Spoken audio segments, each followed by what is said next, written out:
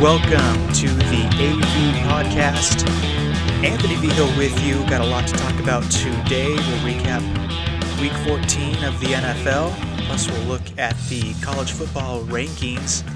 And we'll also take a look at the Hero World Challenge, of course, Tiger Woods' event down in the Bahamas. We'll talk about that coming up in this podcast. But we'll begin with what was the game of the year in the NFL on Sunday, and that was the San Francisco 49ers and the New Orleans Saints. And what a game that was, as the 49ers won it on a last-second Robbie Gould field goal, 48-46, the final score. Big win for the San Francisco 49ers, and quarterback Jimmy Garoppolo had a pretty good game. 26 of 35, 349, 4 touchdowns, and just 1 interception on the game. And quarterback Drew Brees, he also had a good game. 29 of 40, 349 passing yards, and 5 touchdowns in that one. And really not a whole lot of defense, but we like offense in the NFL, and boy did we get it. It was like a track meet going up and down the field, these two offenses. And at one point,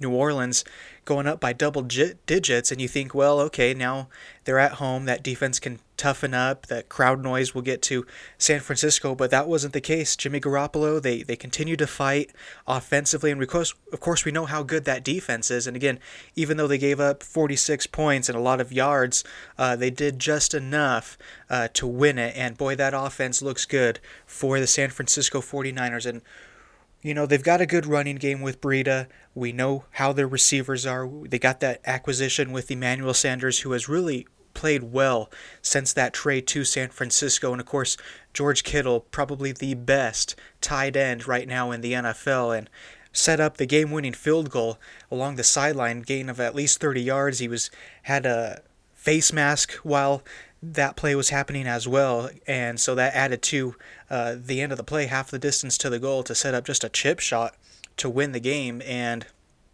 Jimmy Garoppolo, this was a big test for him. Can he win a big game on the road? And the answer is yes. He did that. And he only had the 1 interception, but when you couple that with the 4 touchdown passes on the game, 349 passing yards, I think he certainly checked off a lot of boxes for a lot of people as to can he win these big games down the stretch, and he proved that he can with that win against the New Orleans Saints. So again, San Francisco, that offense looked great. They scored 21 points in the second quarter, and then with the win, they improved to 11-2, and New Orleans falls down to 10-3 on the season. And we talked about it a couple weeks ago about this big road trip of San Francisco, where they had the home game against the Green Bay Packers. They won that one on Sunday night. They go on the road to face the Baltimore Ravens. They lose that one, and then they go on the road again down to New Orleans. A very tough place to win. Doesn't matter what type of team you are, but they get the win, so they go 2-1 on that tough 3-game stretch. And I don't think a lot of people expected them to go 2-1. I certainly expected them to go 1-2. I thought their only win would come against that Green Bay team at home. I thought they'd go 0-2 against Baltimore and New Orleans on the road. But going 2-1 during that 3-game stretch, I think we learned a lot about the San Francisco 49ers and just who they are, and I think even more offensively, because that's the question mark that everyone has, Jimmy Garoppolo, and he certainly proved that he could win the big-time games when he needs to. So again, 2-1 on the 3-game stretch, that tough 3-game stretch for the San Francisco 49ers, but they get a huge win to continue to get that number 1 seed in the NFC.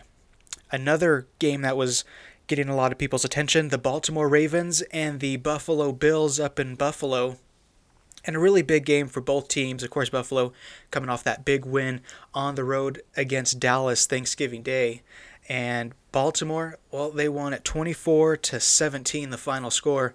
And Lamar Jackson had a decent game, 16 of 25, 145 passing yards, 3 touchdowns, and 1 interception on the game, and just 257 total yards of offense.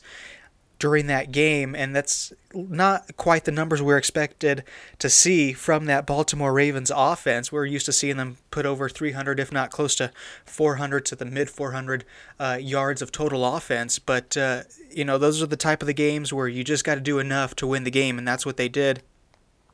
And, of course, that defense come up with a big stop, 4th and 8, game-winning stop, and Marcus Peters, who they traded for about a month ago from the Los Angeles Rams, made the game-winning play. So he's a big trade for the Baltimore Ravens. He's really played well in that defense for Baltimore.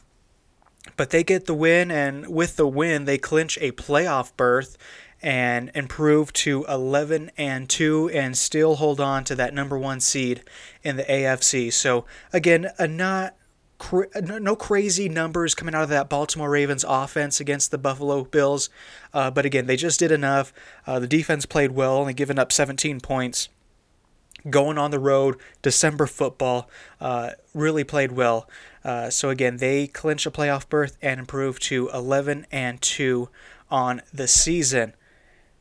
The surprise game of Sunday, that was the Denver Broncos and the Texans, as the Broncos won that one 38-24, and rookie quarterback Drew Lock had another impressive game, 22 of 27 for 309 yards, 3 touchdowns, and only 1 interception. And meanwhile, Deshaun Watson, 28 of 50 for 292, 1 touchdown, and 2 interceptions. And again, this Broncos offense over the past 3 weeks or so, they have gotten off to great starts to the game. And that's what they did yesterday. The very first play, they throw it to Noah Fant, and Noah Fant gets a big chunk of yards on the very first play of the game. And that seemed to motivate this offense. That got this offense rolling.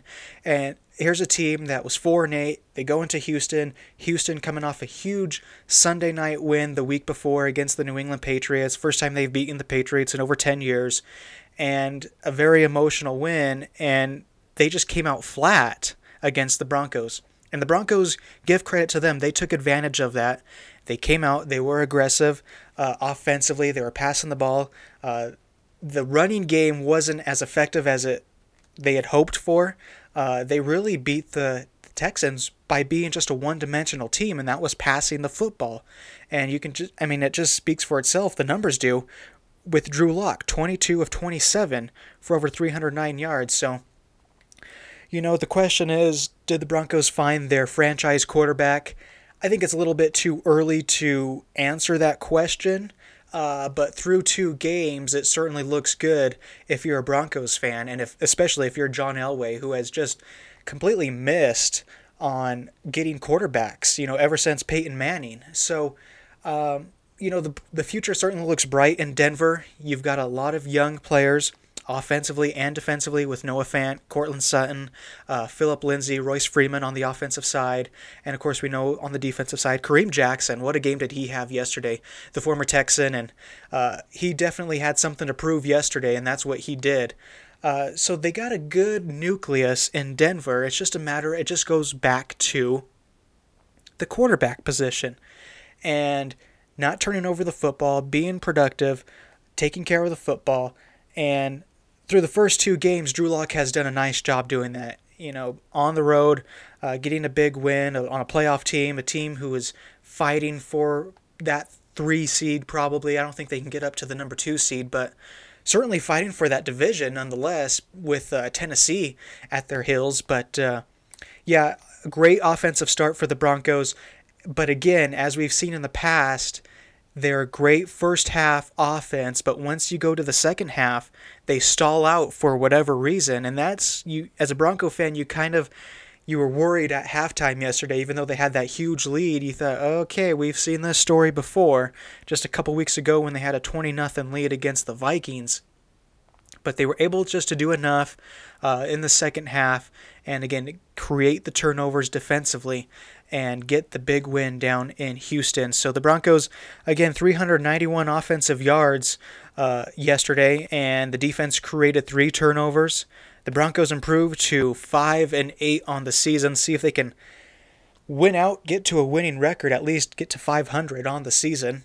And meanwhile, the Texans, they fall to 8-5, and the Texans are one of those teams that are just so inconsistent. One week they look unbelievable, like they could just steamroll over everyone, and then they go out, they put up a performance like they did against the Broncos, and you just shake your head because you just don't get it with that talent that they have offensively.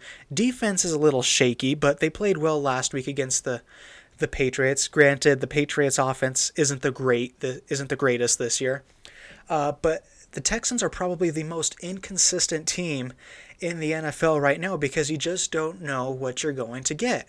And like I said, they are in a race for that division as the Tennessee Titans have put together a pretty good run here with quarterback Ryan Tannehill. We'll talk about that game coming up here in just a moment. But again, the Texans fall to 8-5 on the year. So tough loss for them at home against the Denver Broncos. All right, another big game yesterday. Rematch of the AFC title game last season as the Kansas City Chiefs went up to Foxborough, and the Chiefs getting a big win, 23-16 the final score, as the Chiefs improved to 9-4. The Patriots fall to 10-3, and New England got off to a good start offensively, and then it was all Patrick Mahomes after that as he had a pretty good day, 26 of 40 for 283, 1 touchdown and 1 interception. And, we talk about that New England Patriots offense, and quite frankly, it's just bad at this point. They haven't had a 100-yard rusher this season, which is unbelievable to think when you have Sony Michel, who looked really good last year. But they just can't get anything going. Julian Edelman is the only receiver who can create any type of separation and who is the only receiver who has any type of chemistry with Tom Brady on that offensive side. And, he just doesn't have enough time to stay in the pocket, to let his receivers try to get open. And by the time the receivers get open, the pass rush gets to Tom Brady and he's sacked. And he's either sacked or he's throwing the ball away. We've seen him throw away the ball more than he ever has in his career. And so it's frustrating offensively. It just seems like if they don't have any kind of trick plays, then they can't move the ball. And that's what we saw yesterday. We saw a lot of trick plays by the New England Patriots, and they worked. But when you have to run the football, when it's third and short, third and medium, and you have to convert those third downs to extend the drive, they just can't do that. And we've seen it with Tom Brady, his frustration, and even the fans yesterday booing the offense at the end of the first half. And when was the last time you heard the crowd booing the Patriots in Foxborough? I don't think I've ever heard that because, of course, we're used to the Patriots winning big time. But give credit to the Kansas City Chiefs. And again, the Chiefs defense, that was a question mark. That was their Achilles heel, giving up so many yards, so many points. But over the past couple of weeks, they've played well. They've created some turnovers. But again, I'm not buying too much into that because, again, it was against New England. We know how their offense is. And again, Tom Brady, he did have 1 interception on the game. He was 19 of 36, 169, and 1 touchdown. So, not great numbers at all.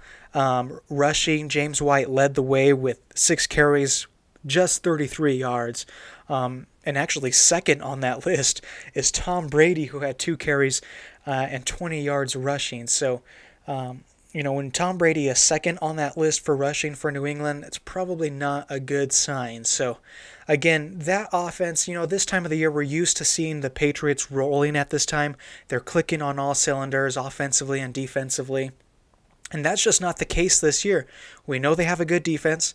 Offensively, it kills them. They cannot move the football. So they're getting pressure to Tom Brady. That offensive line isn't holding up really well against pass rushing. So now what we're seeing is defensive coordinators blitz more, getting to Tom Brady, and ultimately double-teaming Julian Edelman, creating one-on-one coverage with the other receivers like Mohamed Sanu, and they just can't get any separation. They don't have the chemistry.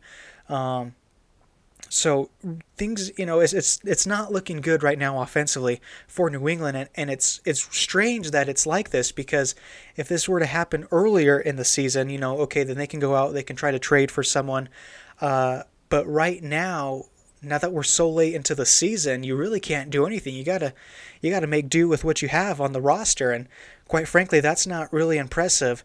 What they have on the roster right now. So, they still are 10-3. The way Buffalo's playing, they may can catch New England in that division, but I would still put my money on New England for winning that division as they've done so for the past number of years. But other games, Buccaneers getting a big win, divisional game against the Colts, and the Colts pretty much their season is done as they try to make a playoff run, but they are practically done as they lost to the Buccaneers. Vikings get a big win, 20-7, as they continue to fight for their division.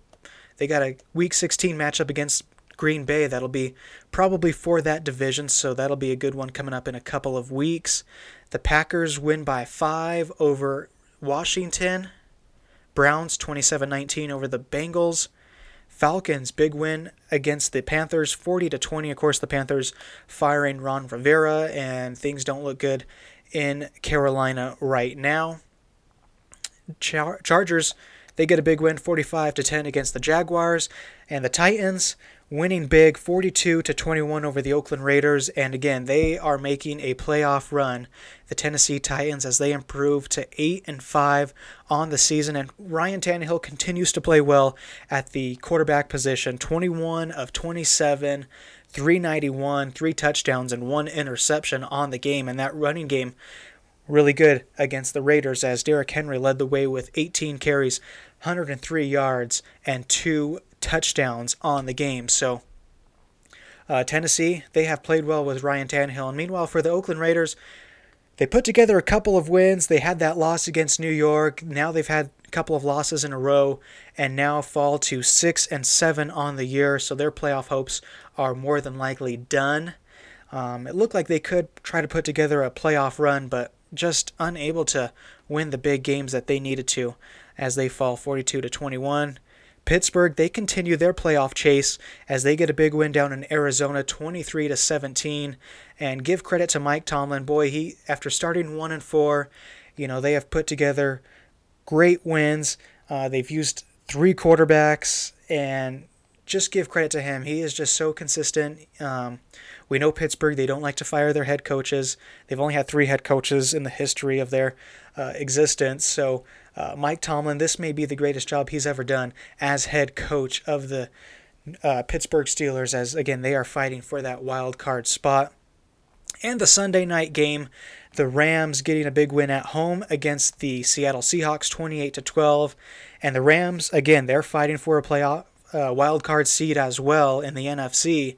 And Seattle, it seems like they're either going to be the 1 seed or the 5 seed as they battle with San Francisco for the division and that top seed. So they just looked flat last night, and they can't get behind early, because if they get behind early, they try to pass the ball a lot, and that offensive line really doesn't hold up too well when they have Russell Wilson in that pocket. So they got to set up the run game. We know they want to run the ball, they want to rely on their defense, but weren't able to get anything going offensively last night. And a matter of fact, didn't have a single offensive touchdown, as that lone touchdown came from the defense. It was a pick 6. So we'll see if they can turn things around. But the Rams, a must-win game, and they certainly played well against the Seahawks. So the updated standings right now for the playoff picture, we'll start in the AFC. Baltimore with that number 1 seed, and they clinch a playoff spot, as I mentioned earlier, 11-2. The Patriots still the number 2 seed. And let's see, the Chiefs, a number 3 seed, as they win the AFC West with their win yesterday. The 4th seed, again, the Texans, 8-5, but they are neck and neck right now with the Tennessee Titans. And again, they go to Tennessee this coming Sunday, and then they play the Titans at home last week of the regular season. So if Tennessee, they can certainly win the division still.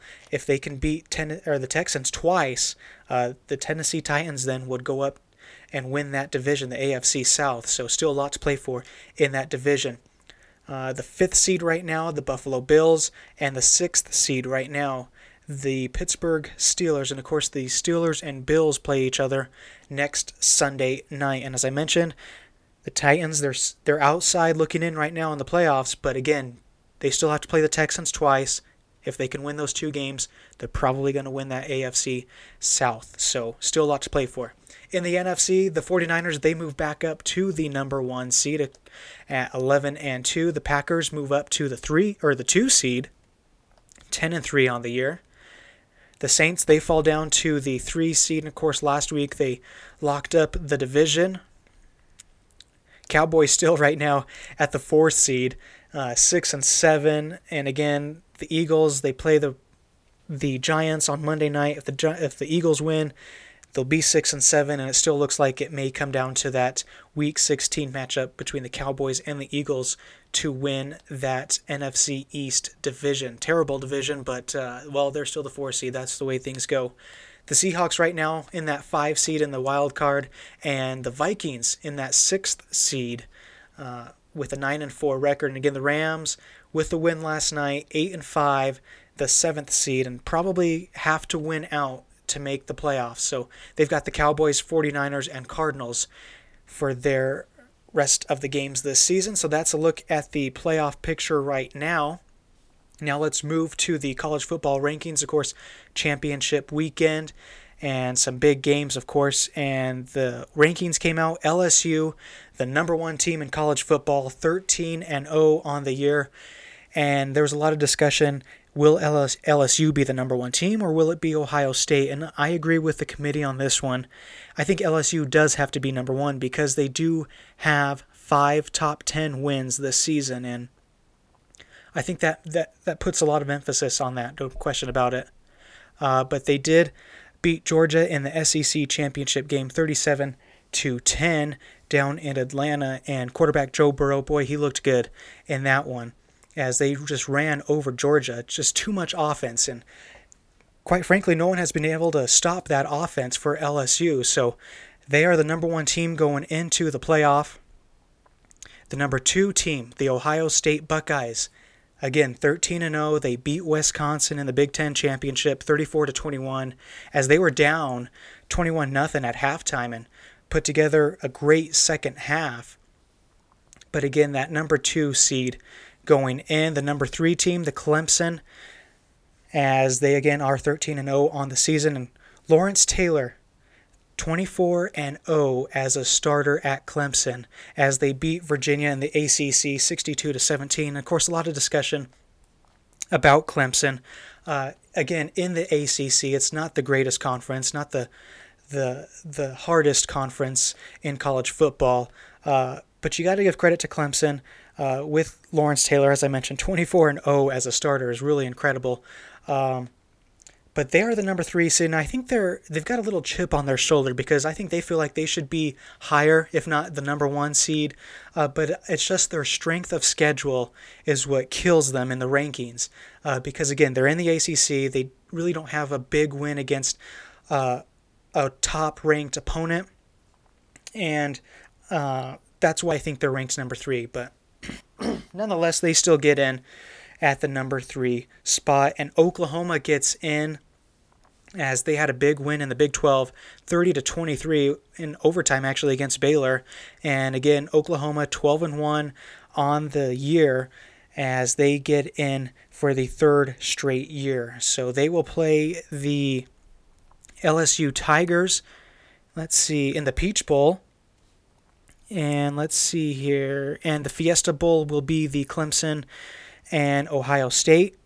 They'll battle out in the Fiesta Bowl, the Orange Bowl, Florida and Virginia, the Rose Bowl, Oregon and Wisconsin, and the Sugar Bowl, Georgia, Baylor, and it all gets started with the Cotton Bowl, Memphis and Penn State. And Georgia ranked number 5, Oregon 6, Baylor 7, Wisconsin 8, Florida 9, Penn State 10. And the first time in the college football rankings history that Alabama is not in the playoff, but of course, we know how they lost. They lost to LSU, and that pretty much derailed their chances of making any playoff appearance this season. But LSU, boy, they look good. They look like they may take that national championship game, and I think they're going to match up really well against Oklahoma, because Oklahoma, I don't think they have enough defensively to stop that offense. We know they're dramatically improved defensively, Oklahoma, but they're not good enough, I don't think, to effectively stop LSU. And quite frankly, I don't think any defense can stop LSU right now, as they have just rolled this season. So there's the final rankings. Again, number 1, LSU, number 2, Ohio State, number 3, Clemson, number 4, Oklahoma.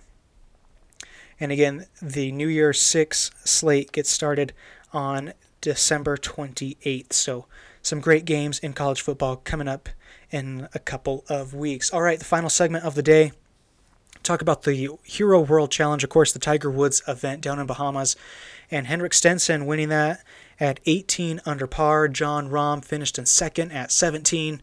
Patrick Reed at 16 under par, and Tiger Woods at 14 under par in fourth place. And again, it's an unofficial PGA Tour event, but always nice to see some of the best players in the game of golf play every year down in the Bahamas at Tiger's event. And Henrik Stenson capping off a good year, or not really a good year, but getting off to a great start to end his season, as he had a pretty much lackluster year on the PGA Tour. He got a new 3-wood. We know how good he is with his 3-wood. But Patrick Reed, the big story was during the third round, as he was in a bunker, and when he addressed his ball, he was taking a practice shot, and he clearly grounded his club, and when he pulled the club back, he moved the sand, and he was given a 2-shot penalty for moving sand behind the ball, not only once, but twice. And he accepted that penalty, and he said he didn't deliberately do it, but I think everyone knows he pretty much deliberately did to improve his lie, because when you're in a bunker, you know you can't touch the ground, you know you can't move the sand to improve your lie. And even the 100 handicapper knows that. And but he accepted the penalty, and that I think is significant going forward, because we've got the President's Cup coming up down in Melbourne, and that Aussie crowd, I wouldn't be surprised to see them heckle Patrick Reed throughout his matches, and that may get to him. We know how Patrick Reed always plays with a chip on his shoulder, and he's going to even play more with a chip on his shoulder after this incident. But that may turn and backfire on the U.S. if it comes down to Patrick Reed on one of his single matches, but we'll have to see, as, again, the President's Cup gets underway this coming week down in Melbourne. We'll see how Team USA can do, as they are looking for back-to-back President's Cup. Okay, that'll do it for this week's podcast. Thanks for tuning in. I'm Anthony Viho. Talk to you next time.